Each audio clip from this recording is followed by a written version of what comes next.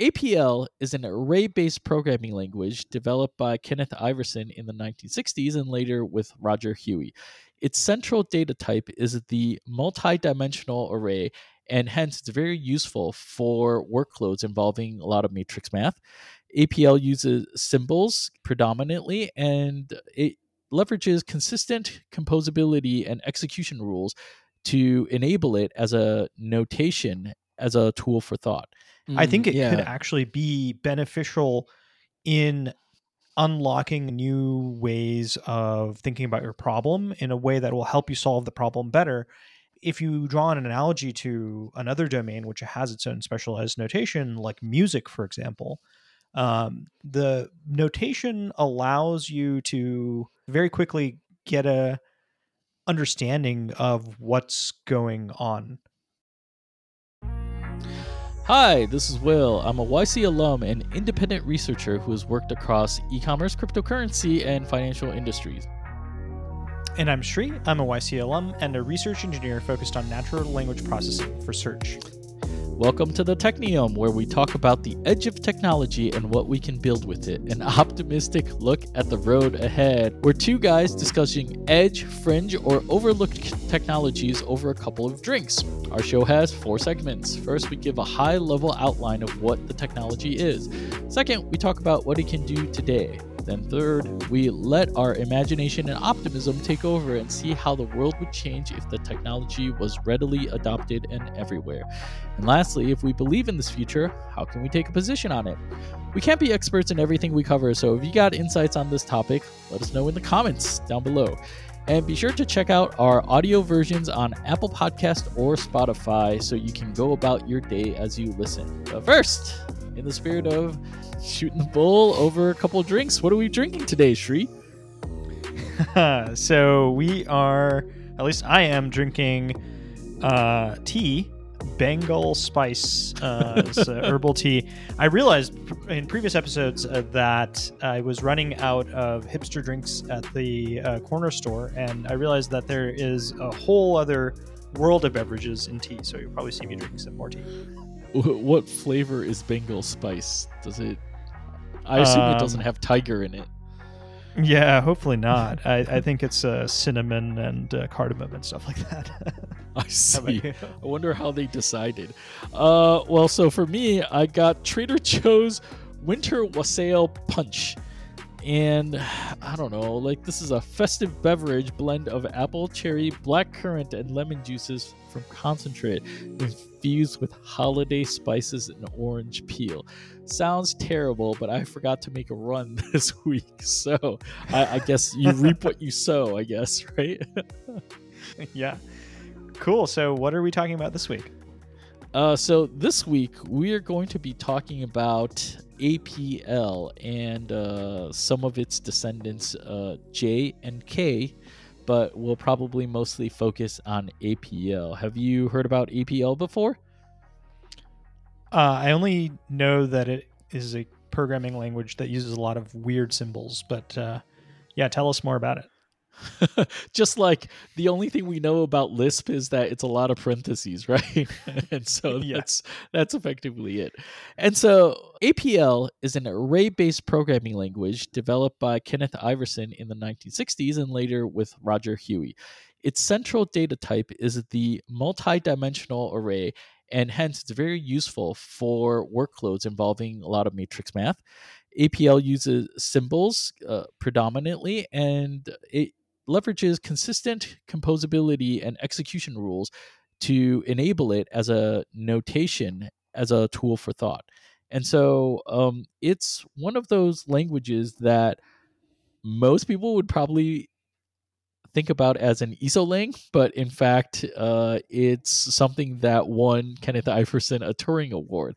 And I guess this show will talk about like why, because like most people don't know it, and they don't know its influences on tools that they may use today.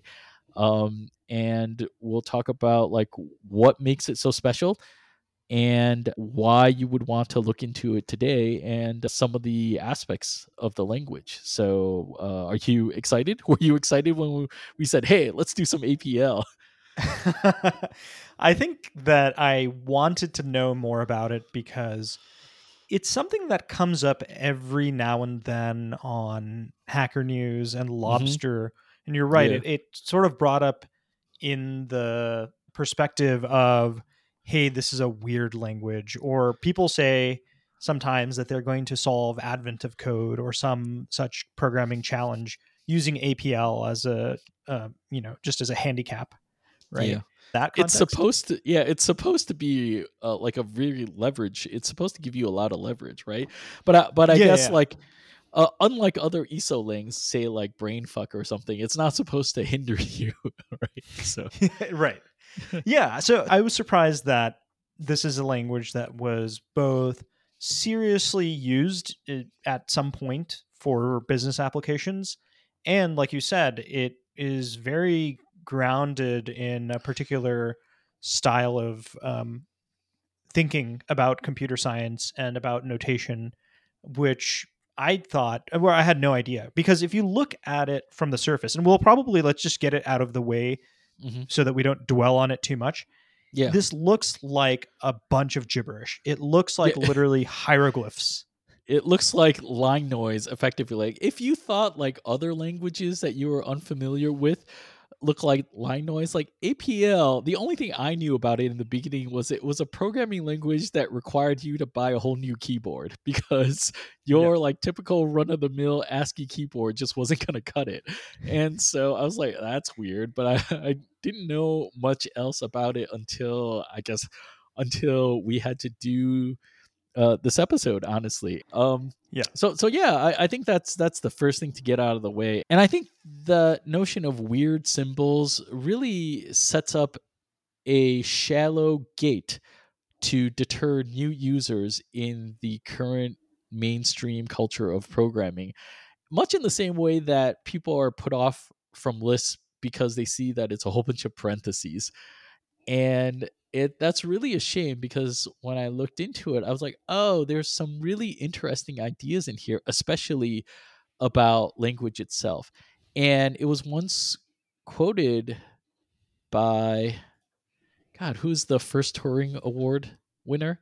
That if a programming language doesn't change your mind about how you think about programming, then it's not worth learning at all. And APL definitely changes your mind about like how you think about programming. Because I think the pitfall that we fall into if you only know mainstream programming languages is that you think you know what programming is. And in every era, like people thought they knew what programming was, and they heartedly and handedly rejected what was the next thing that programming would look like. I mean, like assembly programmers like hated compiled languages, right? And it's the Yeah. same thing when like interpreted languages came around, and I'm sure someday like we'll call people that do prompt engineering programmers and Yes. there's a similar sort of hate, including from us, right? Like, because we joke that prompt engineering is the shortest of Is a all fad. careers, but yeah. And so we'll see, right? We'll see. But definitely, like, I think APL is rightfully so. It changes your mind of how programming could have been, because then when you see a lot of these different variations of what was tried in the past, um, you can take the good ideas from there, but you also recognize that, oh, a lot of the design choices we have in our programming language is completely arbitrary, or they were bad decisions to begin with. Like the guy that invented the null, he's just like, that was my $1 billion mistake. Literally, I wasted like billions of dollars of people's time in the world. So Yeah. Yeah. By the way, that quote comes from Alan Perlis. yes, Alan Now that you Perlis. mentioned it. Yeah. Yes. Yeah. It really is a language which is mind bending because, in the pregame, we were both discussing that we had tried APL on this online tutorial called tryapl.org, which we'll put in Which the we'll show put in notes. the show notes. Yeah. Yeah. And I recommend that people try it because it is just such a bizarre sensation I felt as an experienced programmer who dabbles in obscure technologies as a matter of running this podcast, Right. to use that, to go into that site and realize I have no idea what's going on. Like, this thing is completely different, a completely different way of thinking about how to write programs than anything that I've actually written for my job or anything like that. And if Hmm. you look at a lot of the links that are posted on Hacker News, a lot of it is blog posts where people say, "Oh, I used APL and it really changed how I write my programs for my day job." And Hmm. it's there's a certain way in which APL forces you to think, which I think could be characterized as data oriented, because the core operations of APL are taking in, like you said, multi-dimensional arrays of various types and then morphing them, changing their shapes, or applying some operators into the cells of those arrays, and much more. But it's a very different way of thinking about programming. There's a lot less emphasis on writing code. Your mind, at least for me, was much more focused on, okay, what data do I have, and what is the next thing I want to do with it, and Hmm. iteratively working your way towards a solution. Yeah. For me, it once I was reading it, I did recognize a whole bunch of things that seemed slightly familiar, which was a little surprising to me. Like the REPL, in which you iteratively chain together computation, reminded me of Lisp, where you kind of iteratively do that. Um, and it also reminded me of data pipelines and data transformations, in which you do this sort of thing. And because I've used MATLAB before, like MATLAB is also an array-based language. I used to have to use that at work. So in that sense, I'm sorry. like I mean, MATLAB is good at what it's good at, but with everything else, like I've seen terrible, terrible MATLAB code, because MATLAB is primarily used by scientists and they are Yeah. not programmers. In addition, with some amount of familiarity with functional programming, you start to see some of the same ideas in there. But I think what APL does is that it structures and puts it all together in a neat package that is consistent and therefore easier to learn. And also, it kind of fits together in what people would say elegantly, because it's kind of like all the pieces fit together. Have you ever seen that subreddit where it's all things that like fit exactly into the space that Yeah. they're Yeah. in? It feels Yeah. like that. It's like oddly satisfying is what it feels like. So Yeah. so I think that's kind of the feeling that I got when I was looking into APL. Interesting. Yeah, that is not surprising because it was designed with this in mind. Hmm. Maybe this is a good opportunity to go into the inventor Kenneth Iverson wrote this paper called "Notation as a Tool of Thought," which really lays out, I felt, in a very structured way, what he was trying to achieve and the design goals of the APL, the language. Hmm. Yeah, and I would say that also as an interjection, the notation as a tool for thought essay was, I believe, the very last thing he wrote on it. So it's kind of a reflection of his Hmm. work back then. The very first one, if you want to go back to the original manuscript, it's called a programming language, because that is what APL stands for. Surprisingly, it stands for a programming language. Um, Wow. and so I think in the going back to the essay on the notation as a tool for thought, that's a reflection of his work on APL and really what he was driving at. Because like when he invented APL, it was written as a spec of the programming language without knowing whether it could be implemented in machines at all. And Alan Kay has said that that's to his benefit and one of the strengths of APL, because I think a lot of the languages that were invented previously always had an eye towards execution efficiency, and therefore would be, I guess, used more because people wanted things to run fast. I mean, it's the same true today.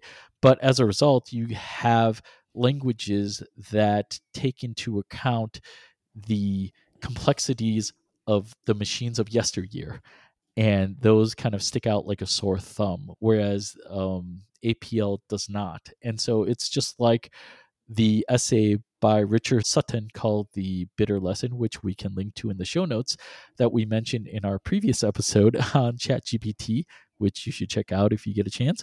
That you should take compute, massive compute, into account in the future, because that's effectively what Kevin Iverson did in the 1960s. That I'll invent a language, worry about the notation and how they compose together, and we'll have somebody else figure out how to like write it into an executable. And so that's one advantage there. But then on the flip side, I would argue that because of that, people always try to get things that are usable practically. And so I think that's probably why our current modern world is run by C and its derivatives rather than Haskell and APL and its derivatives, right? And so Hmm. those things are only slowly clawing back the territory that they would have gotten otherwise, right? And so Yep. it's through podcasts like this where we discover things that were invented like what is this now, 60 years ago by now.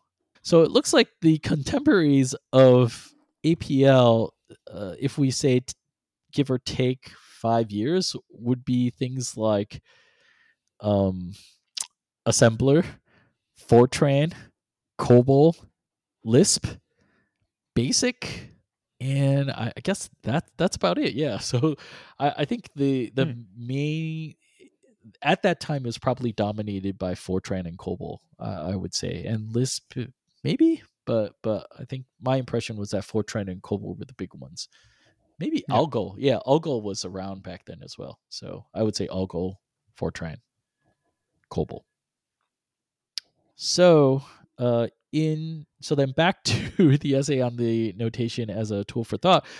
Um, uh, he lays out like 5 major points as to what he means by that, and just to outline it here, it would just be the ease of expressing constructs arising in problems, the ability to subordinate detail, uh, suggestivity, which means that like answers to one problem would give you hints about answers to another problem, economy, which he means by the terseness of the syntax, and amenability to formal proofs. And so we won't cover all those in details, but I think for the purpose of this podcast, it would be worth covering the first one, which is the ease of expressing constructs arising in problems, and just kind of like how APL does that. And I think Hmm. which is like what the feeling that you get that like things just kind of slot nicely into things. So I think the first thing is that APL is pretty consistent. I think for one, when you write compilers or even just like write a really simple math calculator, you have to take like operation order preference precedence into account when you're evaluating expressions, because math wants to, was it PEMDA that you learned in like PEMDAS. grade school? Yeah, PEMDAS, Yeah. which is like parentheses, exponents, multiplication, division, addition, subtraction, in that order, right? And Hmm. so that leads to some confusion, whereas APL says does away with that and says no, everything is evaluated from right to left, no exceptions. And so that makes it easier to parse what the APL programming line is doing. So I think that's one thing. Uh, Even though APL borrows a lot from math notations, like math itself has a lot of inconsistencies. Like, for example, negation and factorial are on the opposite sides of their argument. Like, I've never really thought about that much before, but I'm like, oh, yeah, that's true. Yeah. And then exponentiation doesn't have a symbol, so you can't really like write it out as an operator. Like, Instead, Mhm. like the exponent is just raised and made smaller, right? And Yeah. then magnitude has two symbols, and then they're on both sides of like whatever the argument is. And so APL does away with a lot of this and just says everything has to be either an inline uh, prefix or an infix single symbols. So factorial would be exclamation point B, and then raised to the power is A star B, and then magnitude, which is just bar B. So this matters a lot when you're trying to compose functions together if you have a consistent way of saying this is a function and these are its arguments, right? Um, and so I think that's one of the major things. And so besides this inconsistency, uh, another thing that APL does really well is that it doesn't matter if you're operating on one number or a lot of numbers. So, for any of you that have tried to use uh, matrix multiplication uh, or implement it or use it in a library in languages that aren't array based languages, you can tell that the programmers usually just kind of hard coded it to like two-dimensional arrays, and when you need something for three, like all of a sudden it breaks, or god forbid you need like 4 or 5 dimensional arrays, like it just doesn't know how to handle that. Whereas APL handles that gracefully, as well as any number of like array based programming languages, or even like I guess the pandas packages should technically be able to handle those as well, that is used in Python. And then lastly, the terseness of APL comes from its thoughtful composition of functions and what they call operators. And the analogy that they draw is if numbers are nouns and functions are verbs, then what they call operators are adverbs. And operators um, modify verbs. And so operators modify functions. But for those of us that come from functional programming, operators are effectively higher order functions where they don't modify a function, but they can change where you're targeting that function if you're operating on a lot of numbers, like an array of numbers. Mhm. So, for example, in an array, you might have an array of 10 things. And a typical higher order function is, say, reduce. And reduce takes a function, which in this case we might call a verb, and then reduce is the adverb in which it says take this function and apply to every element in the array, and then we're going to accumulate the results of every one of those applications of the function into a single result. And so that would be an example of an operator. And so the typical ones we know about in functional programming are things like reduce, or I think they would call it fold. And Mhm. usually in Haskell, I think there's a left fold and a right fold.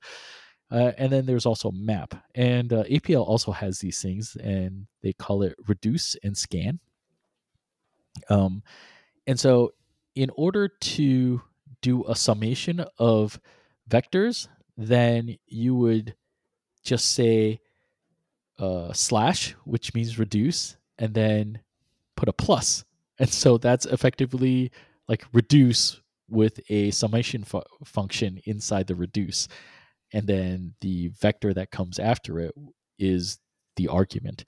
Um, and so that makes it really terse. So you can imagine like a symbol as an operator, like plus, plus is the verb, and then you modify it with a slash in front of it, and Mhm. that's all you need to do. Yeah.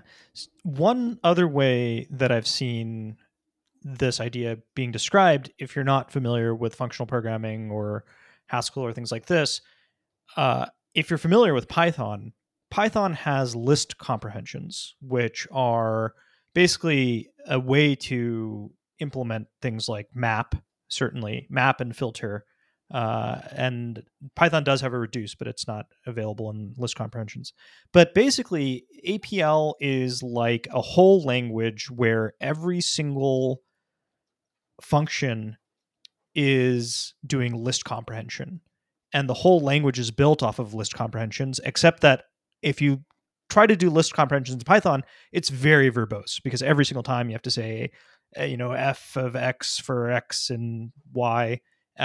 Whereas in APL, that's all implicit, and you just say f of x, where x can be something that has one value, a scalar, or it could be a list of things, a vector, or it could Mhm. even be a multidimensional array, similar to how you might find in NumPy or Pandas or something like that.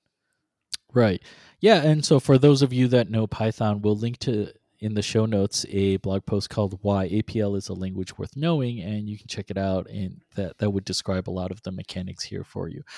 Um, but yeah, and so I guess also to move on, that well to also highlight what Shri is saying for like list comprehensions, that comes out of functional programming. Like Python borrowed it from functional programming, and so if you know functional programming, you can understand a lot of the concepts that APL tries to present. It's just that APL takes it further. Like instead of using loops, like functional programming is the traditional like lambda calculus functional programming does away with loops and says let's use recursion, whereas APL says like let's do away with loops, but we'll do kind of these functional operators and we'll make it terse and composable. And that's kind of what you get.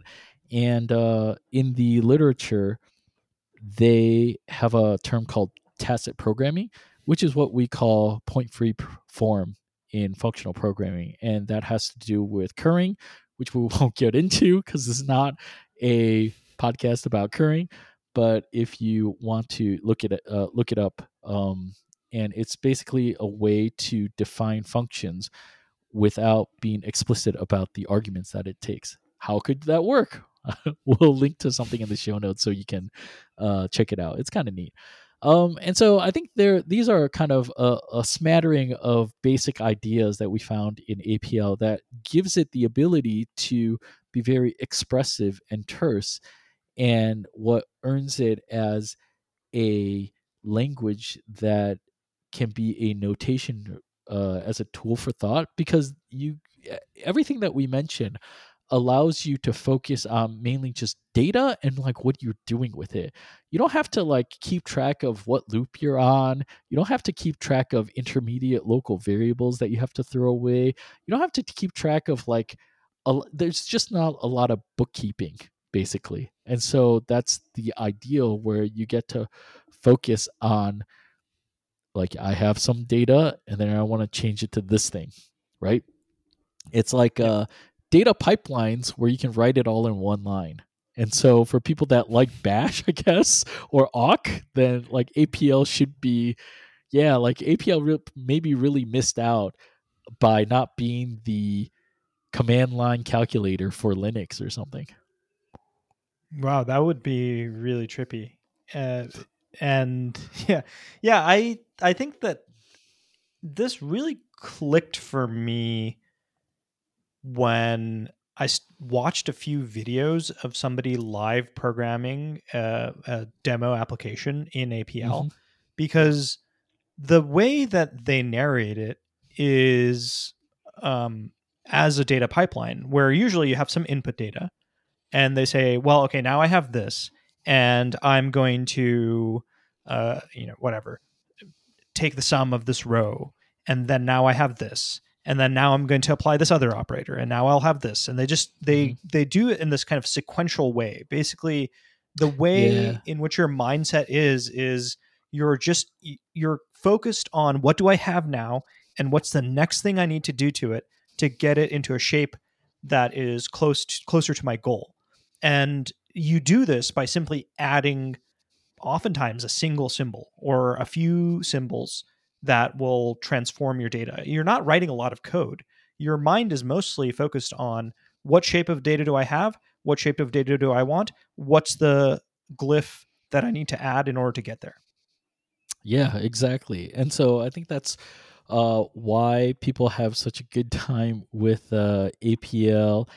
And if you search on Hackler News, of which like I found a couple of testimonials from people that were alive and using it back then, they do say that it made them so productive, and people remark that it must have been like flying a jet airplane back when everybody else was flying biplanes.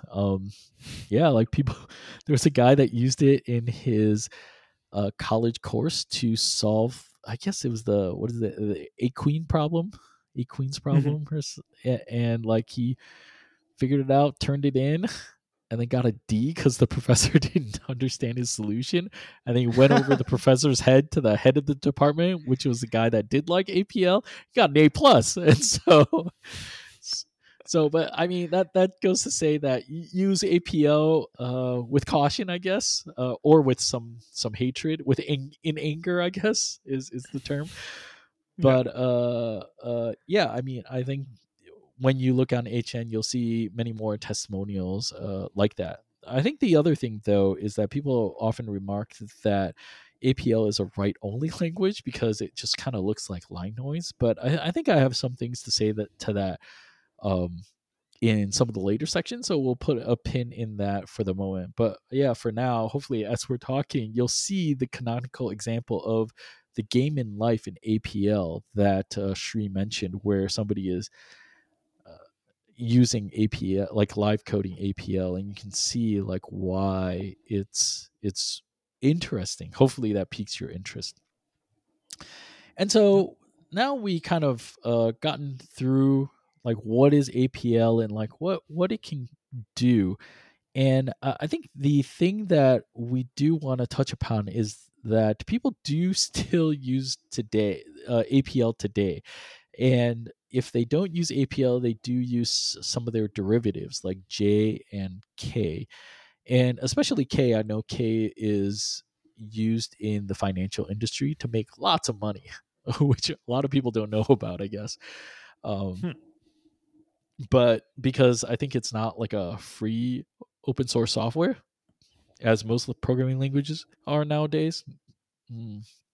And then, real quick, I think I wanted to say that J is a derivative of APL that was worked on by Iverson, and it was mainly because he wanted to have a version of APL that was freely available for anyone to use, and that in his words, can be printed on standard printers, meaning that like you can use it with regular ASCII keyboards. So if you're put off from learning APL just by the weird symbols that are in it, know that Iverson did try to address this in his later part of his career, where he had a derivative of APL called J. And one of the motivations was that it can be printed on standard printers, which in our day is translated to mean that you can use your regular keyboard on it. You don't have to buy a whole new keyboard on it. So um, that is probably good news. Um, and then I think the other thing that I wanted to say was that I was surprised that APL was invented for teaching and writing programs, and eventually, like Iverson got sucked into I think a division at IBM.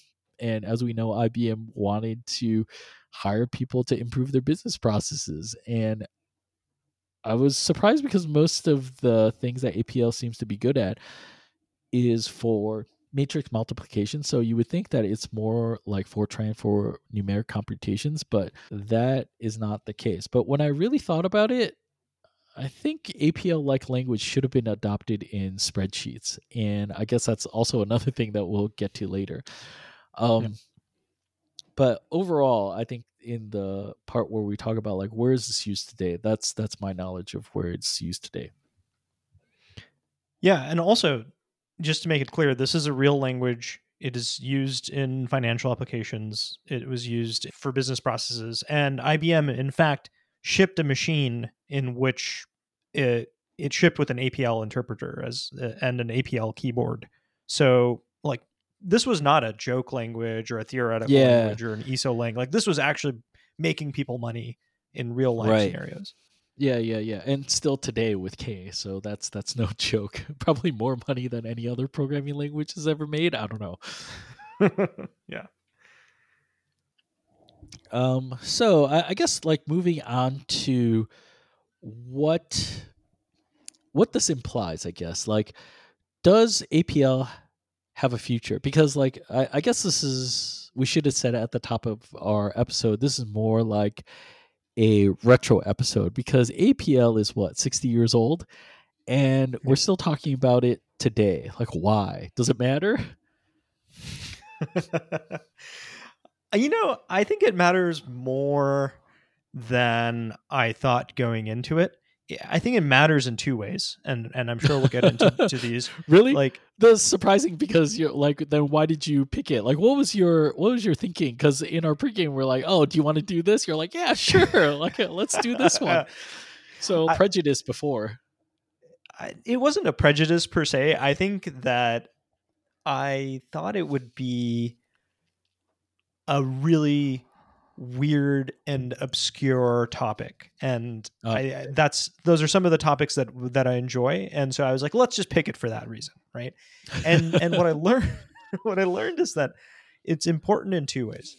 One way that it's important is the effect that it already had, and we've been alluding to this, mhm, but if you use a lot of modern data processing libraries like pandas and numpy and whatnot, mhm, um, the way that they work is very similar slash must be inspired by APL, and I'm sure APL being as early as it was, like, was probably did set the precedent for uh, the way that those kind of libraries work, data manipulation libraries. And what I mean specifically is if you use NumPy and Pandas and whatnot, you typically don't write in loops, and you think about applying functions in a vectorized way that operate maybe row wise or column wise over the entire structure of your data, which is mhm. oftentimes a table, right? And so I think that is how APL works. APL, I think, is even more powerful than the libraries that we have today, but it's very clear that it has a strong influence. Yeah, yeah. I think the type of operations that you can use on it um, very much borrow from APL, but I think it does lack APL's elegance in the because it takes the functional composition from the algo class of languages and then kind of layers it on top, which doesn't it kind of loses some of its elegance and composability that makes it work well Yeah. when you do that. And so that was Yeah. point number one. What was the second one? Yeah. I think point number two was more of taking inspiration from this idea that we could think about programming in a different way, which uses a terse notation and applying it to, I don't know, different domains, right? I think you mentioned spreadsheets. I Hmm. also want to go into machine learning as well, and data pipelines. Yeah, Basically, there are a lot of different applications in which we're writing a lot of code, and a lot of it is boilerplate, but yeah. they are basically just different ways of manipulating data. And what the weird thing that I find is that it feels like there's an aversion among modern programmers against having to learn anything, like learn a new type of notation, or think in a different way. Like, there's I just like so don't much know. emphasis on developer ergonomics, and I'm like, well, maybe we're giving something up by not investing in learning notation that can boost to our productivity. Yeah, I imagine that this is what Allocate laments because he's like, even today, like programming language literacy is like getting lower and lower. I guess you could draw the analogy that yes, you want developer ergonomics, but to a point, right? You can't you can't have like an exercise program where you're like, okay, just take it easy, right? The whole point is to have you work your mind a little bit, right? Like Yeah.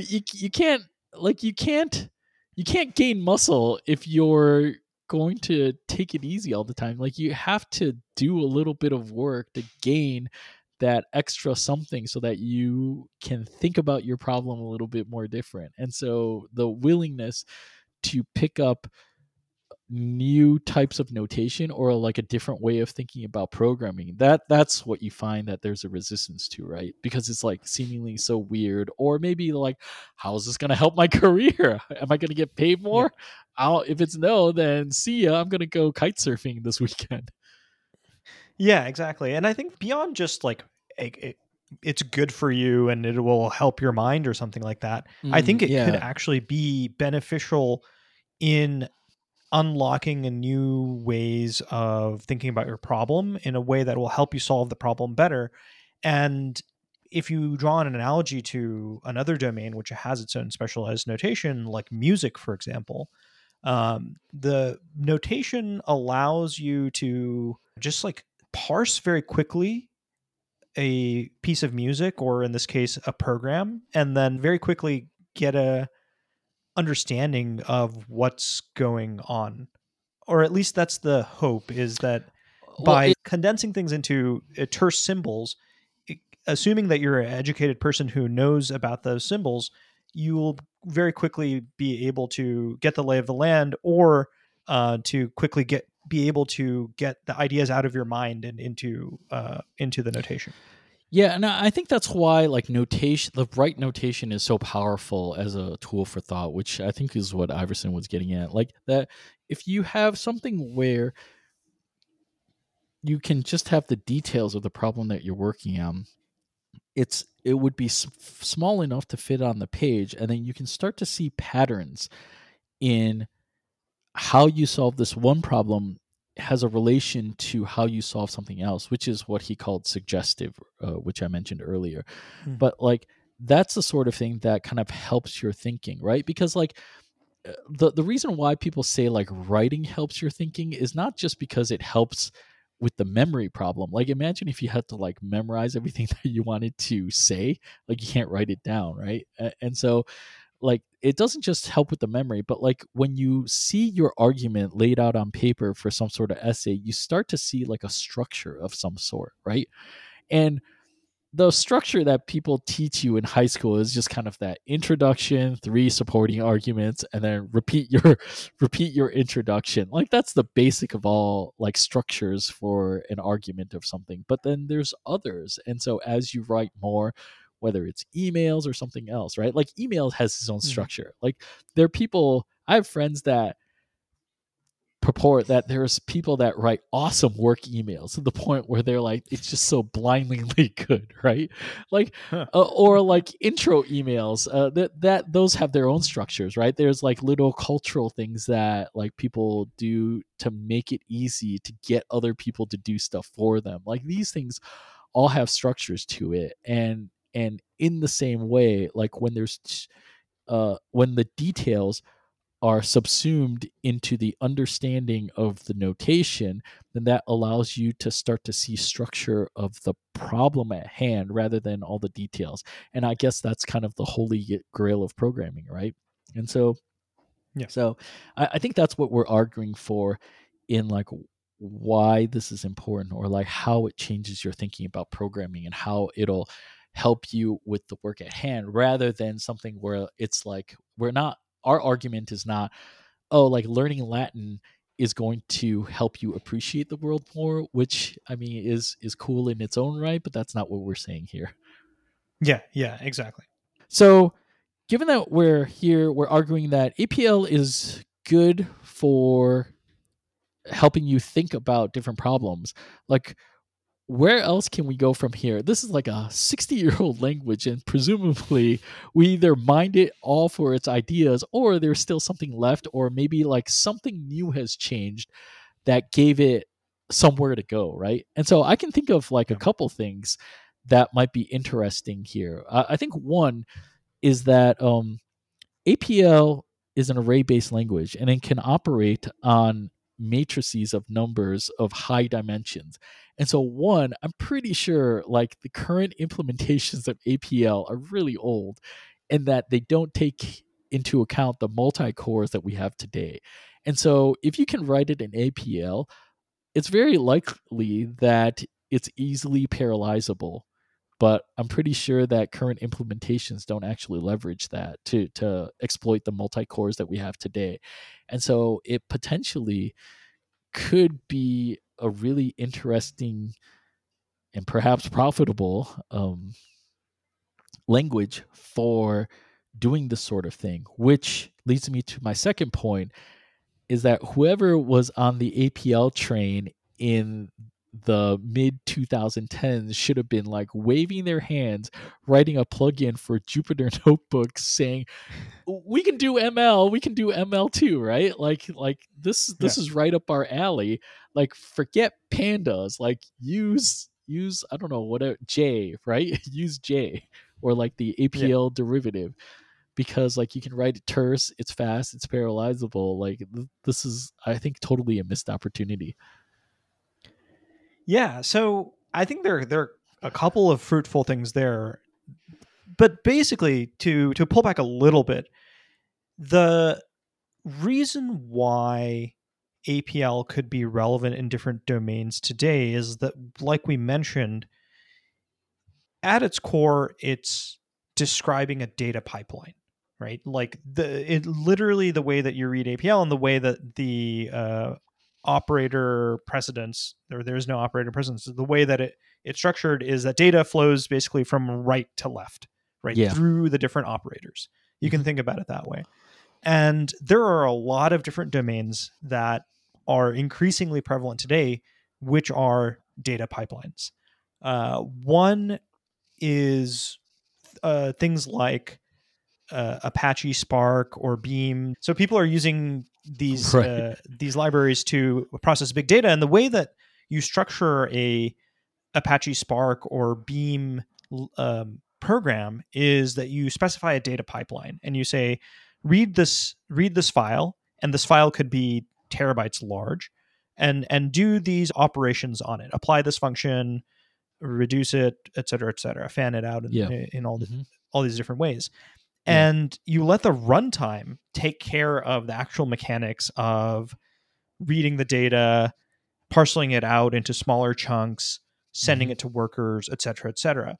Hmm. And so I wonder if, like you said, if you had a modern version of APL in which you just write the pipeline declaratively and you Hmm. let the underlying runtime take care of actually doing all those other mechanics of it, whether you could process big data like very trivially. Because the thing is that with like these other libraries, it's a you have to write all this boilerplate and whatever to set it all up. Like I wonder if you could just have a REPL that's like this big data REPL and you just write a few symbols and just get it done. I think maybe yes. I do know there were attempts to do declarative data pipelines with things like SparkQL. Like they decided to emulate the declarative language of SQL Mhm. because like guess like it's the language of data queries, and so that seemed like a natural way to go. But I think Yeah. definitely like APL or some APL like language may be a good fit for this sort of thing. I think you really have to. I don't know. Like it would have been an easier sell if there was like no other choice on the market at the moment, and like everybody just had to learn APL as a result. It would be an interesting experiment. I think. Like, is an APL language more expressive than an SQL like language in doing data pipelines? Maybe. It's a very strong possibility for certain types of workloads. I would think. Yeah. Yeah, the other thing which I also was fascinated about is applying APL to machine learning, Hmm. because it's also a type of data pipeline. Yeah. Like a lot of it is just piping data through different operators, and especially with neural networks, you're piping data through different layers um, of a neural network, which is just math functions. Yeah, I mean, Andrew Kaparthi has a repo called MinGPT in which he demonstrates the core idea of GPT in like what 200 lines of Python, I bet Mhm. somebody could reduce that to like 5 or 6 lines of APL, maybe. Yeah, maybe not quite 5 or 6, but certainly 20. Right. Because I saw a great paper. We'll put it in the show notes where somebody implemented a convolutional neural network in APL, and they did that in 10 lines. And I think they could have code golfed it to be shorter than Right. They that, but could have cold they golfed did it, like, but this is like with enough leg room in the APL airlines, right? So yeah, they were like, yeah, like that was a nice, like very readable APL program as far as I could tell, mhm. because it was meant to be instructional.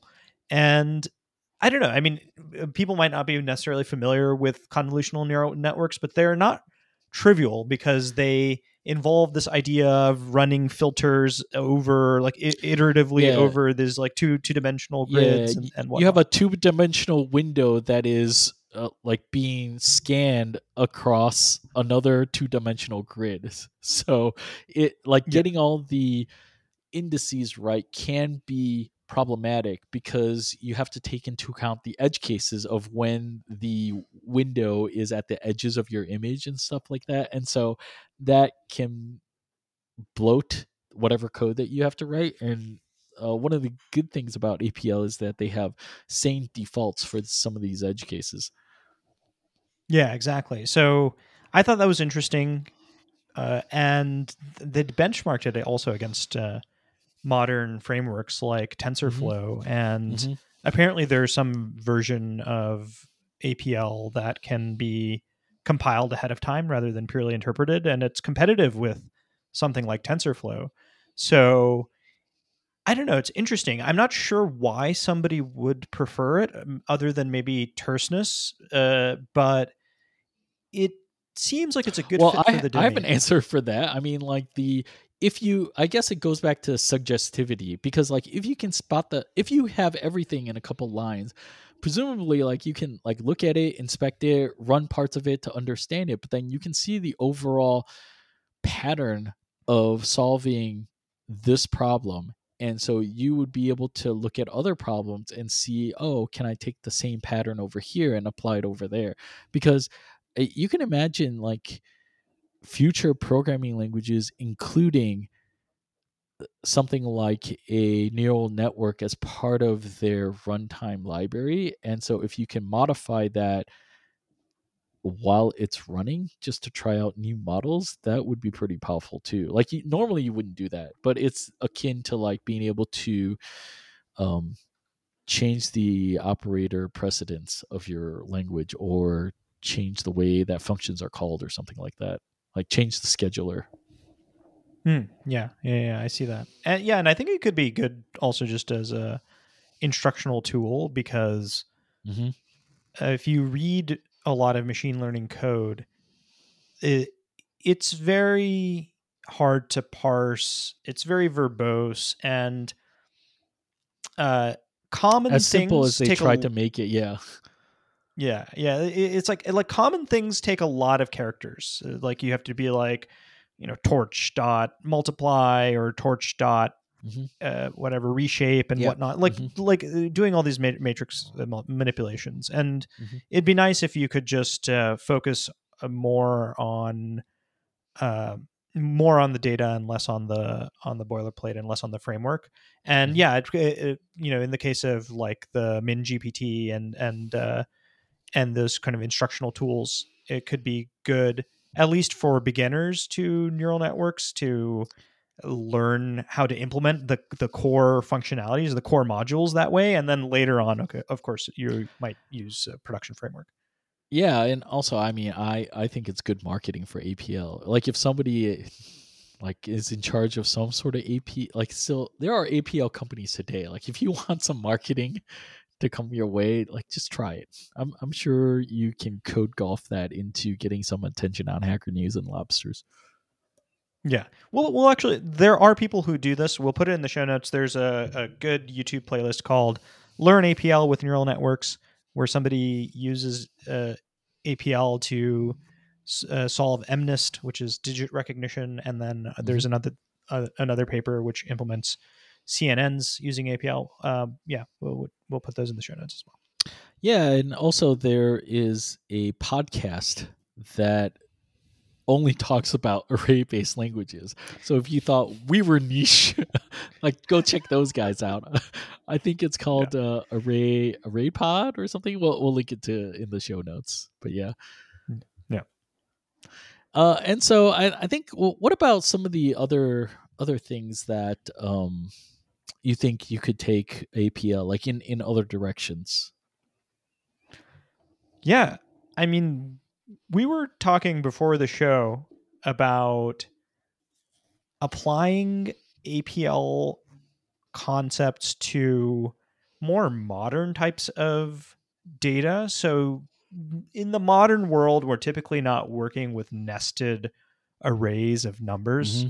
Yeah. Our data today is much more like JSON is the standard sort of lingua franca of like how data is interchanged today, and JSON is a notation which has dictionaries with keys that map to some values, and the values can be scalars, but they can also be arrays or dictionaries themselves. And so I don't know why I explained that. Most modern programmers know how that works. Right. Like Captain Obvious, yes.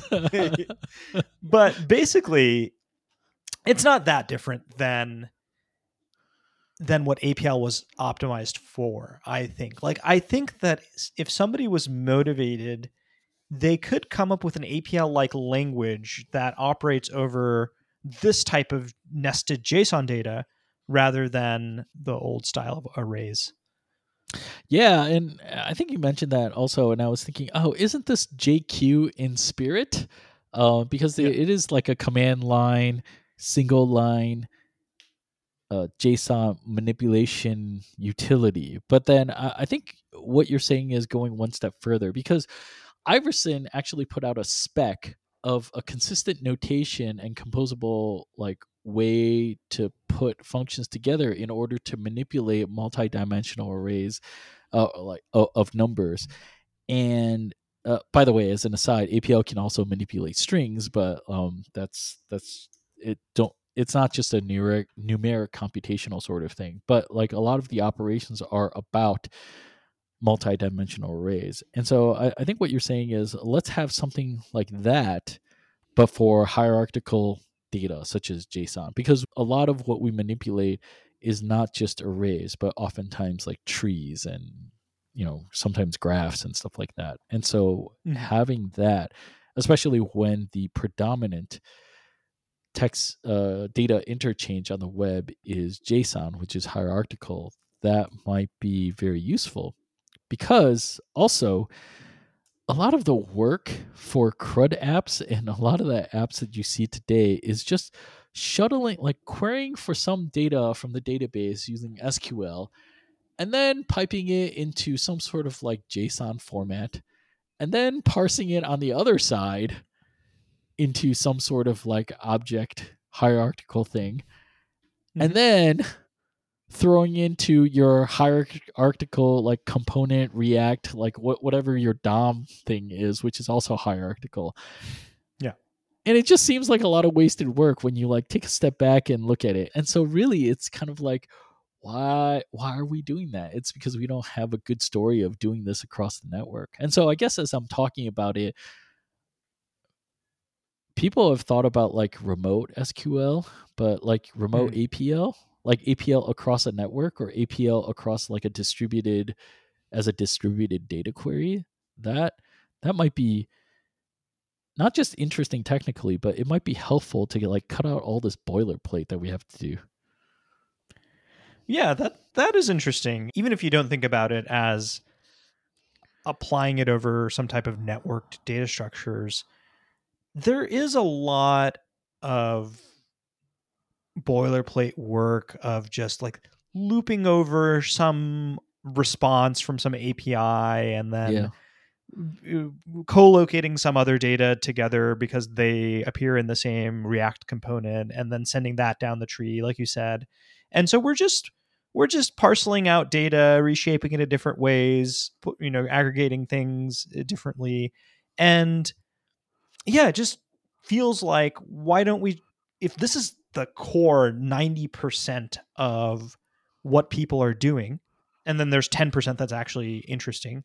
Why don't we condense that 90% into something really terse that just gets the job done, right? Like, why does that need to be also 90% of the lines in our code base? Maybe we can just compress that. And I saw a really great talk about data oriented programming. We'll put it in the show notes, but Hmm.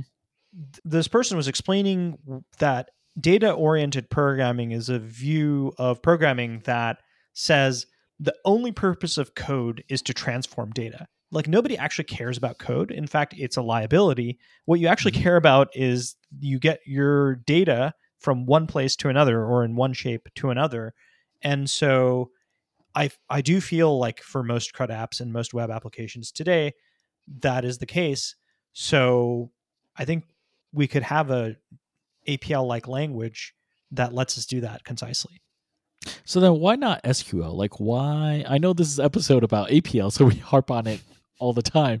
But like, Yeah. say to play devil's advocate, like, why not SQL as a like a declarative language to just get stuff from the database here? Or I guess to call out one of our previous episodes, why not data log for that matter, right? Yeah, I mean, I think those two are separate, right? There's Hmm. how do you query data, and maybe you would use SQL or data log or whatever. But okay, let's say that you use one of those tools and you get back, but let's say that you get a JSON structure back. Yeah, What are yeah, you going to do? Now you need to feed it into your React tree. And chances yeah. are your React component tree is Hmm. not exactly the same shape as your JSON Yeah. data, such that you can Hmm. just pass it straight through. You're doing some loops, you pick a few Yeah. keys here, you pick a few keys here, You have maybe you to merge filter two stuff RPC out. responses. Like the user shouldn't be able to see this sort of data, that sort of thing. Yeah, yeah. So then, yeah, I could buy that. Like that would be something that would be better served with an APL like language, because even though like um, SQL has like filters, has like selector, like it's mostly about like querying for data. It's not actually about like transformations. And so there are Yeah. transformations that are implied inside of the declarative language of SQL. But like if you're thinking about things in steps of transformations, then that may be a better argument for something like APL then. Yeah. Yeah. And I do also want to call out that probably the closest that I've seen to what we're talking about for JSON structured data is things like underscore and Lodash, which Oh, have okay. quite a dizzying array of functional type operators which Hmm. operate on collections and arrays and whatnot. So it's there, but I think there is something to be said about terseness as well. If you are a web programmer and you're just doing this day in, day out, maybe it's worth learning some notation so that you can do this in a few symbols rather than constantly typing out long function names. Right. And so Hmm. I would agree that we need something for that.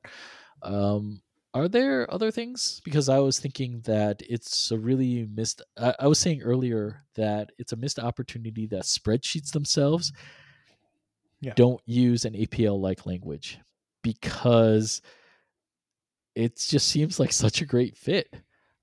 Like the amount of space that you have for an Excel function is just one line typically, Hmm. and they decided to use an algo like syntax, which is not exactly conducive. And so you should be able to use that for spreadsheets. And, Excel users aren't typical mainstream programmers, so they don't know any better. So if they're because they aren't going to resist, right? They're going to be like, I Mm. guess this is just what you need to do functions in Excel, so they're willing to learn it. I think it's a missed opportunity. Yeah, not only that, they are also highly motivated. There are You're people right. who are really, really good at Excel functions, Yeah, and yeah. they can whip up all kinds of crazy things that you would think that a spreadsheet program wouldn't be able to do. My point is that people are managing to do things and Hmm. willing to learn whatever weird Yeah, formula yeah, yeah, language yeah. that Excel has. So why Exactly. not learn APL? Yeah. Yeah, I would say it seems like a good fit. I wonder why it wasn't. Maybe my guess is just that whoever was on the Excel team probably just didn't know about APL. Is my guess. I don't know. Hmm. Yeah. Yeah. Maybe Uh, they looked at in- it and they're just like, nope. They just noped it out of there. yeah.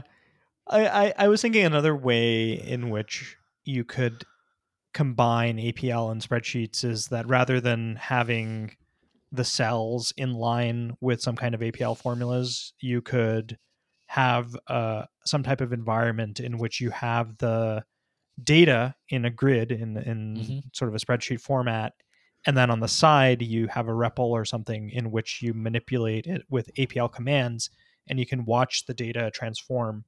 And at the end of the day, then you would get not only your final data in the shape that you wanted, but then you also have a program on the side which now you could apply to other spreadsheets. Oh, that's kind of neat. I think you also mentioned that, like, instead of just the spreadsheet, like, what if you just had an entire immutable database, and then you could just use APL to apply step by step the data transformation that you want. Yeah, Um, yeah, maybe a more common case is like you let it ingest some sort of CSV and then you apply APL to it, and yeah. then it spits out a CSV that you want. But then I think you mentioned that the KDB plus is something like that. Is that correct? I haven't looked into it, but like KDB Yeah. is integrated inside the K language, which is itself a derivative of APL. Is that correct? Yeah, I looked into it very briefly. It seems like this is a real product. So, like we mentioned, a lot of the APL implementations are commercially licensed products. Hmm. And there's a company out there who is primarily targeting financial use cases, like we mentioned. And they're selling the KDB Plus, which is the K language that has a um, columnar, I don't know how to say that word, yeah, but like Column column based orientated database. column Yeah, column database. orientated database. Yeah, yeah. Yeah, yeah, yeah. So I think that is used for financial applications, primarily for time series applications. So people are probably using this to analyze stocks and have some trading algorithms and whatnot. So yeah, that's a thing Uh-huh. that exists. Yeah, yeah.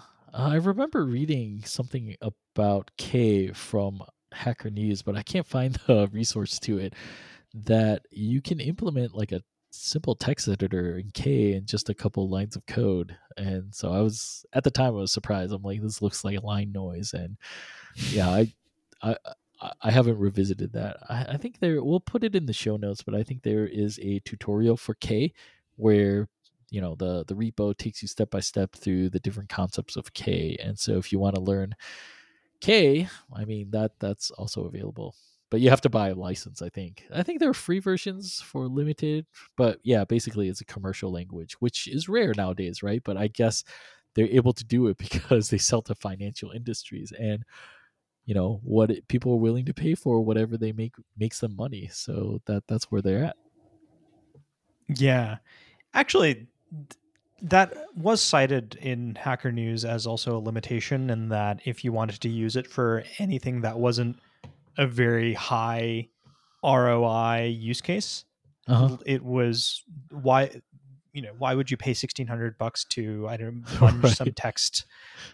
So that definitely hindered its adoption, and it seems to be a theme because small talk in our small Hmm. talk episode, we talked a Yeah. lot about how one of the reasons why it wasn't adopted very widely was that it was also a commercial programming environment. So there doesn't seem to be a very good track record of commercial programming languages really taking off.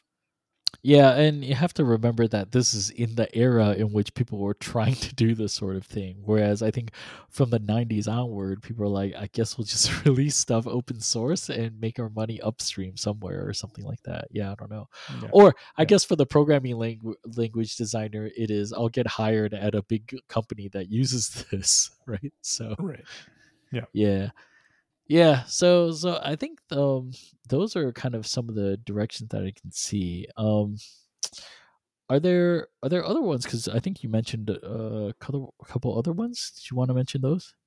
Yeah. So one argument that I saw being made for why APL could make a comeback, or at least the idea of having a language which has a terse notation, is that maybe in the future people are going to be programming on mobile, and Oh, this is actually come to fruition in that there have been some companies lately who have released programming environments for mobile which are primarily used by young people, Gen Z as they say, because well, they're also mobile there's first.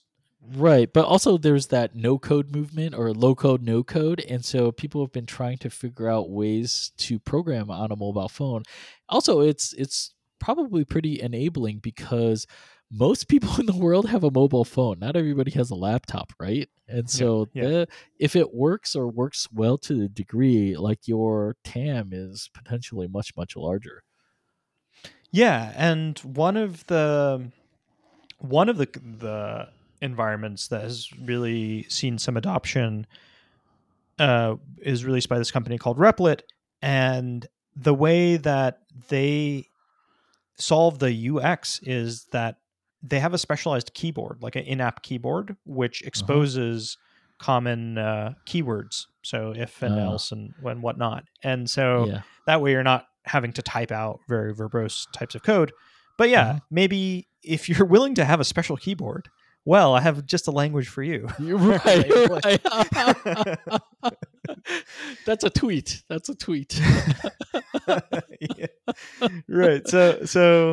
So maybe we could just have an APL keyboard on those things Right, right. and Why not go all the way, right? Because let's if you're go all the willing to way. go there, right? If you're willing to smoke some weed, might as well just go for a methamphetamines, is what you're saying. Yeah, yeah, that's another tweet we could put. Yeah, exactly. Yeah, no, I think that's an interesting thought because I think one of the lamentations about the iPad is that it's consumer orientated and that, it's not really it doesn't invoke a creator culture, but instead a consumer culture, especially in our young kids. And maybe it's because we have not figured out the interface for doing editing type of work. And maybe it just doesn't look like what it looks like on the laptop because the form factor is different.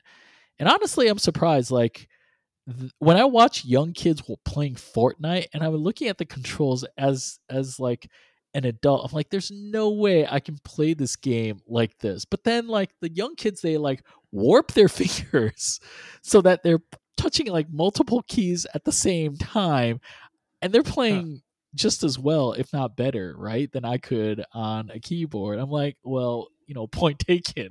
So maybe yeah, maybe it's doable. Maybe people are wrong that it's consumer devices. It's just that we have not done enough of the UI research into making these happen. Like there's no equivalent of a park for iPads nowadays, right?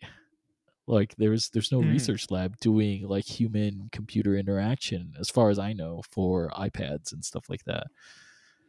Yeah. It seems like the people who have the biggest problem with APL are experienced programmers because they're like, Yeah, this thing doesn't exactly. look like the thing I know. We But just I need wonder, yeah, programmers our age to die off, honestly, right? right. That's the only way things move forward. So that we aren't like at the top of the food chain telling people that this is the way that you should program. Yeah, and I, going back to your assertion that hey, if people don't know any better, they would be willing to learn this thing. Yeah, it does seem like if you just say, hey, this is how programming works, And especially if you're going to do it on mobile, you have to use these characters because it's just easier to input. I don't know if people are going to be up in arms and say, well, what the heck? Because they don't know any alternative reality. And if it solves their problem and lets them do the thing that they want, they'll be willing to learn it. It's only people like us who don't want to learn new things. Well, and on the flip side, that's the exact same argument for a lot of the conventions that we have today, because like we just kind of take it like that's what we learned, right? People Yeah. showed it to us, and we're just like, I guess this is what programming is like, and so we just kind of go with it, right? Yeah, it's true. It's not like I was jumping for joy, being like, "Wow, this is entirely intuitive," and I feel like I know it all in my heart. Yeah, I sucked it up and learned it too, right? Like, yeah, Right. It almost any wasn't notation is like that. intuitive, right? Because I was like, well, I guess it's hard because like if it's hard because like I am not working hard enough to learn it, or like I'm just not getting it. It's not like this is like badly designed or something, right? But then like Right. now that you're more well versed, and like you and I have like surveyed the buffet of like what might have been, like we're like, oh, there's a lot of these designs that are arbitrary. Like we just kind of Yeah. picked it up and now they're everywhere. Like somebody designed it, made the decision, and through both like uh it's the sheer luck of distribution and sometimes just kind of piggybacking off of things. Like we have design decisions that don't best serve us, that is now pervasive everywhere. I mean, like it's everywhere. Just like QWERTY keyboard is one, right? Hmm. Uh, and the Yeah. fact that like even like things about like what the middle mouse button does. Like if you're on any other OS besides like Windows and Mac, you're like, oh, that's a weird design choice, but like it's just arbitrary. Yeah. Yeah. Yeah. So yeah, we've internalized a lot of just arbitrary decisions, and if you go to people who have a fresh beginner's mind, as they say, Hmm. they may be more open to alternative ways of doing things. And that actually leads me to another potential use case. Speaking of naive intelligences, LLMs. Yes. I think that a lot of people nowadays are interested in using large language models like Hmm. GPT-3 and ChatGPT. Check out our episode about that to learn more about Hmm. those. But people are interested in using those tools to generate code. Yeah. And it feels like people are using them to generate code that humans would write, Hmm. which makes sense because people are typically interested in generating code that they can paste into some pre-existing code base, which was written by humans. But I'm curious to think about alternative languages for natively LLM generated code. Like if you are to Oh start a yeah. completely from scratch code base and all the code, the entirety of the code is written by these language models, and you as a human simply tell it what to do and then it generates that output. Why would it have to look like JavaScript, right? Because these things don't need human ergonomics. They can Wait, just but then output are anything. is it meant to be executed by computers, or is it meant to be read by humans as an output? Because then you could argue that why not just output machine code or assembly language? Yeah, that's true. Because a couple of reasons why. One Hmm. reason is that these models have a limitation in terms of context size. Context size meaning that when you Oh give yeah. them an input, Hmm. do this and that, sometimes they need to read the surrounding code in order to know Yeah. the Yeah. context Yeah. of Yeah. what the new code to generate. And that has a limitation in terms of the number of characters.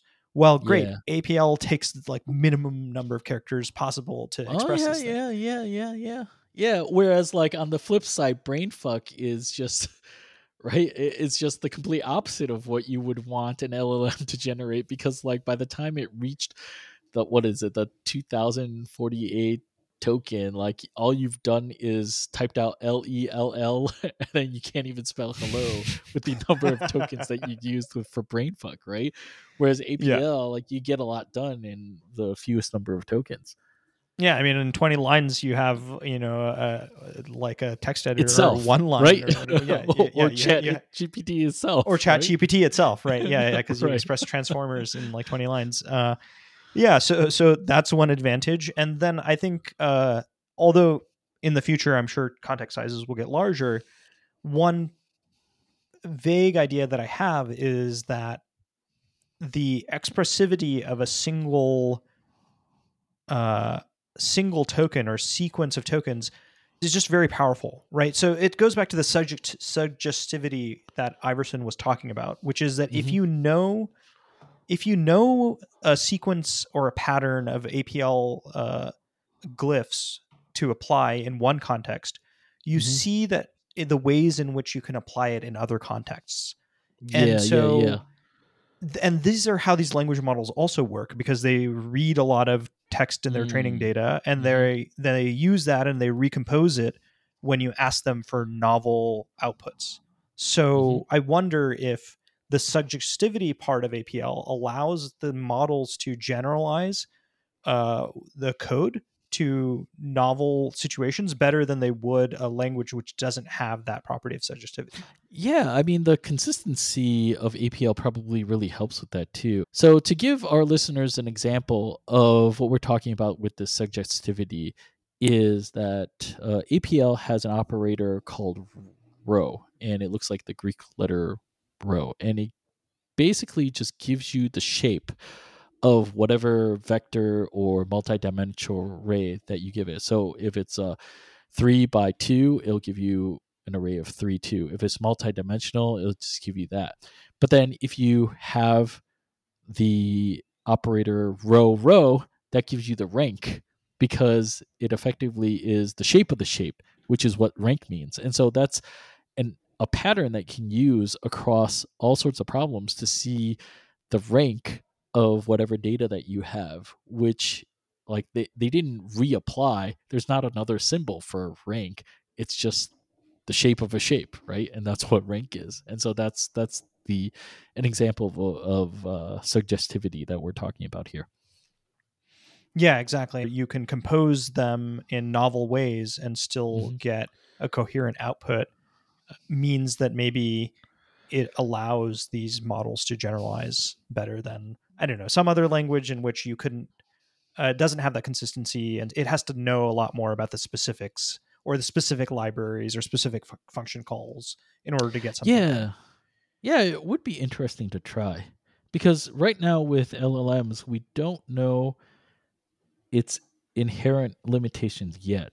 Because, like, just a couple months ago with the image generation uh algorithms like doll E, it was well known that it couldn't spell. But it turns out that if you put in like character level data in it, because so that it becomes character aware, like spelling is actually no problem. And so I wonder if it's Mhm. something similar with APL, in that it's not able to generate solutions because it just doesn't have the memory buffer for the tokens. uh and like it or it doesn't have the consistency of a language to help it generate these solutions, because, like, even like mainstream programming languages, there are edge cases. Like, it's not fully specified. Like, most programming languages, as rigid as they seem, have edge cases in which they're completely unspecified, and people Mhm. try to fully specify programming languages, but usually those are smaller toy examples. Like, production mainstream languages are have so many edge cases that you don't really know about, because you don't, like, unless you're writing quins or like some sort of like obfuscation thing, you probably wouldn't know about them. Yeah. Yeah. Yeah, and actually, another thing that comes to mind for why this could be a good language for LLMs is that one property of LLMs is that they can be prompted using this thing called chain of thought. Basically, Ah, what it means is that you ah. can structure your request in such a way that it makes a plan like Right. where it says, oh, in order to solve this problem, I need to do this Hmm. first and this next and this next, and then I'll Right. get my answer. And hey, that kind of looks like a data pipeline, right? And for each of those Right. steps in that chain of thought, if it can map that to an APL function, then maybe it can just solve the whole problem that way. Right, right. Yeah, I mean, all the things that you're tweeting about this last week have kind of come together because like now you get a coherent picture in the podcast. So I guess dear Yeah. listeners, if you're more interested in this stuff, you should follow Shri at Shridata, and he'll feed that. You'll get a live feed of this stuff. You don't have to wait for the podcast, but Yeah, maybe listen exactly. to it for the synthesis, right? Yeah, no, I think that was an interesting thought when I saw you talking about it, because the thinking was that, oh, okay, like the LLMs aren't sophisticated enough currently for you to give them a high level thing and for them to carry it all the way through. You actually need to break it down for them, albeit not all the way down to the level of a programming language where you're like telling it which bits to put in which registers, but but break down the task such that it's able to kind of do things and guide it through. And perhaps with something like APL, you're able to specify that at a higher level, and then that would be the breakdown effectively, right? Yeah, and then it can just write basically convert that intent into Hmm. APL and solve the Yeah. problem. Yeah, Hmm. Yeah, yeah, yeah. That's an interesting thought, huh? And then you do it on mobile. and then you do it on mobile. Actually, I was doing in the prep work. I was using Chat GPT to try to explain APL code to me because Oh, I was really? reading Okay. the paper about convolutional neural networks and I Yeah. wasn't sure. They said, oh, this line implements convolution. And I Uh was huh. like, how is that possible? It's like only 10 characters. And so Yeah. I asked ChatGPT, explain this to me. Uh, it didn't do a good job. It actually, its explanation for that line of code was entirely wrong. It Uh said huh. that it outputs an array of or a matrix of ones. Uh That's huh. clearly not what that line does. So, Yeah. but that's just probably because it hasn't seen enough APL code There's in the there's not real a lot of world. APL literature out there. Yeah. Yeah, but I was also thinking, okay, let's say that you can solve that problem. Then going back to the criticism of APL that it's a write only language, the Hmm. reason why people say this is because when you read it, it's really hard to parse. So if you are inheriting some code that somebody else wrote, it's just Hmm. easier to obliterate whatever they wrote and rewrite that function than to try to debug it and get into their mindset of how they were solving that problem.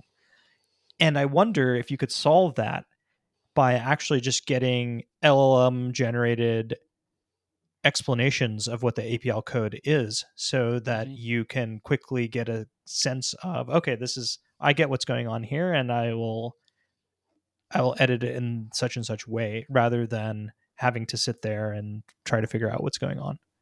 That's an interesting take. I think my thought on that. Well, I guess we can compare and contrast here. Like I was Yeah. thinking of the APL code almost like a extendable rod, kind of like a shower curtain, a segmented shower curtain, or maybe segmented Mm. nunchuck, right? It's one of those things where Okay. it's like a pole, but like you pull it apart and it's like connected by a chain and then it turns into like a multi-segmented nunchuck. I was thinking Uh-huh. of like a line of APL like that. And then so if there was like some intermediate value that you wanted to inspect, you can kind of pull apart that segment and then maybe, I don't know, that segment that would reveal the intermediate data at that point, and so you can kind of Mm. explore that without having to like cut and paste the beginning part of it and then put it in the REPL to see what it does. And then I guess if I were to like tack on your thing in addition, like just explain to me like what it's doing here, right? And so Yeah. uh, but like I was thinking about it as, oh, maybe people only talk about APL as a write only language because we have bad tools for it. Like, I Hmm. think one of the things that people in the tools for thought, or maybe like Brett Victor, laments about interact our computers as an interactive medium is that we've mostly copied dead paper. Like, we think about it as paper. And one of the only ways that we broke out of imitating paper so far is that we now have infinite scroll. Like, we're like, oh, we can Yeah. scroll infinitely. Like, we're not constrained by the limitations of paper. Guess what? It's infinite scroll. But I think that's like a minimum bar, right? And so Yeah. Brett Victor's take was that, oh, okay, like text can be interactive. It could be an interactive medium in which you visualize the things that you're talking about. But the thing is, like, the visualizations that he had while interactive were still very labor intensive to produce. And so one step further is that if you have APL code that's a one liner but seems really terse and dense, I was thinking that you could like insert a probe somewhere in there and then it'll pull it apart and you'll show the intermediate thing. But in addition, from your perspective, you can just say, have it explain this part to me or explain it step by step, right? And so, what I'm Yeah. saying overall is that, like, maybe this is what interactive text is like. Like, you can have really dense and terse things, but you can have the computer explain it to you. It doesn't have to be write only, right? Right? Yeah. Yeah. And so there was a recent thing that was floating around the Twitter recently was like it's an old blog post about a color coded explanation of the Fourier transform, and so it color coded the math for it. Uh, Hmm. so this is one thing that's been making rounds, but like most people find math notation to be dense, and so they're like, "Oh, math is too hard." But in actuality, it's just saying a lot in a really terse way, and it's a little bit more exact than describing everything in English. Because like if you've ever tried to look at math done before the appropriate modern notation, like it's way harder to read a description of it only. And so like imagine if you had like APL notation, like the Fourier transform that we're seeing here in math notation, and you're just saying, hey, just explain parts to me here. Like here you can see the combination of the exactness of the terse notation, like you get like how all the different parts are put together, and with the description of the Fourier transform, which is to find the energy at a particular frequency, spin your signal around a circle at that frequency, and then average a bunch of points along that path. You're like, oh, okay, like I kind of get what it's doing, right? And then the Hmm. devil's in the details in the notation. And so I think with interactive text, you could probably do something like that. And then APL and math can no longer have to be write only languages. Like they can Hmm. also be read only with the help of actual good reading tools, which are our interactive medium, right? Like we're still Yeah. imitating like dead paper with infinite scroll now, but like that's just such a low bar. Yeah. I really like this because if you look at the graphic, it's color coded such that each part of the natural language explanation maps very clearly to the The mathematics color notation, coded, yeah, which is also color coded with the same which is color, also yeah. yeah, exactly. And so you can imagine kind of the combination of our two ideas about how to make APL more editable, which Hmm. is that you have the APL line of code, and you could do the same thing, right? You could get the LLM, let's say, or maybe it could be a Right. human written comment, but Hmm. nobody's going to write a comment, to be honest, right? So it's going to have to be LLM generated, but but the LLM could generate this kind of code, and you can imagine hovering over a part of the explanation, and it Hmm. highlights the part of the code that is doing that thing, and Yeah. then you can even incorporate your idea, which is that you could click that part of the code and you can see the data coming in and the data coming out. So you get a Yeah. sense of what it's doing to the real data, right? And that gives you the entirety of what you need to know. Yeah, and even more crazy, like let's say you deploy that and just see the live data streaming through, and then you can Mm. either pause it or like run it backwards. Is that too much power? I don't know, but then maybe that puts a lot of observability companies uh out of business. Maybe not quite, maybe in 20, 30 years or something like that, I don't know. Or maybe this would be regulated to a niche thing. And like everything, the solution to that popularity contest is that somebody needs to build $1 billion business on APL. And Yeah. well, maybe they already have. I mean, like K is already in production. Maybe they just haven't told anybody about it. I wouldn't be surprised if like K makes people $1 billion. Well, my new thesis to go along with somebody needs to build $1 billion company for to take off is that somebody like Dan Abramov, the creator of React, needs to take this concept and port it Pouring to it into JavaScript JavaScript. and Yeah. not tell anybody what he's doing, and just and sort of like trick everyone into thinking that this is a cool new JavaScript library when in fact Yeah. it's just like some old idea that functional programmers or other computer scientists have been using for years. The strange thing about computer science is that like in science fiction, usually like you would get a time machine, go into the future and steal future technology to use today. But Right.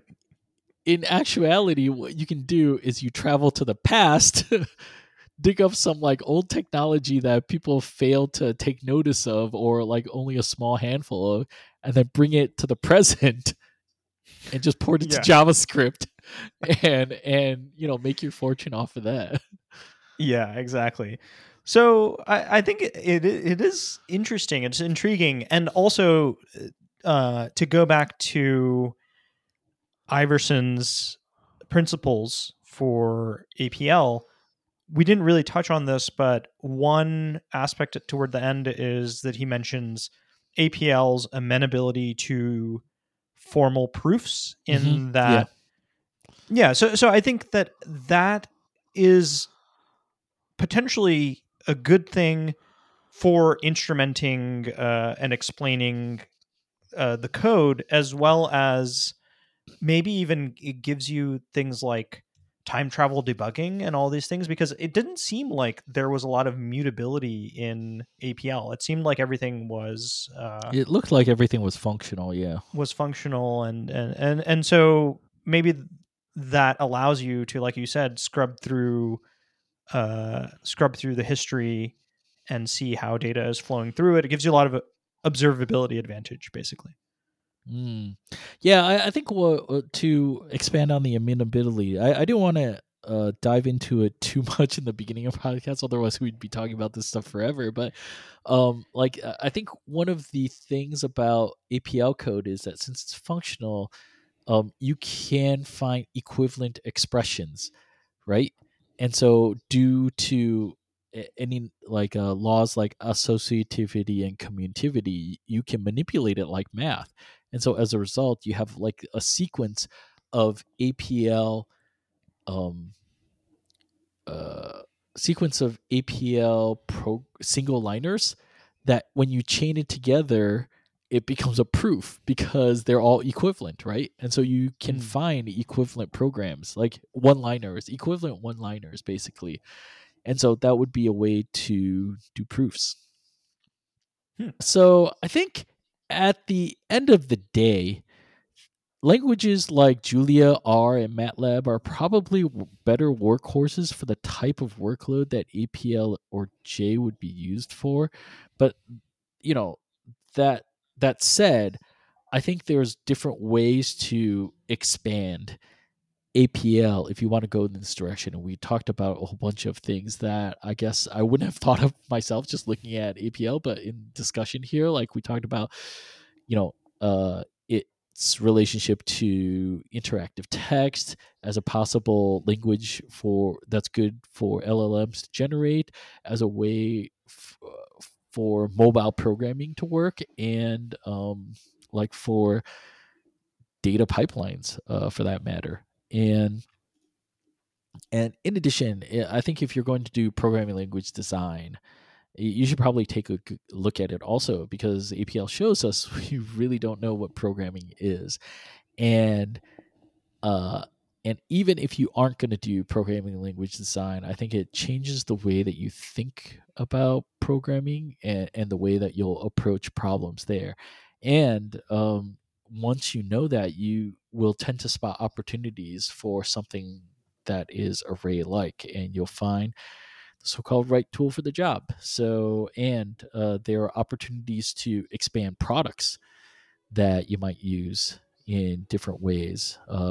Because I don't think I would have thought about APL as possible extensions to spreadsheets were I not to like look at it at all. So I don't know. With that, I with the ecosystem APL, I'm not so sure, but I think the takeaway from APL and the core concepts that it tries to communicate, I'm pretty optimistic about that, and I think it should be in the vernacular and understanding of modern programmers, and it's really a pity that it's not, actually. So I'm pretty optimistic about the concepts that APL tries to bring to the table itself. What about you?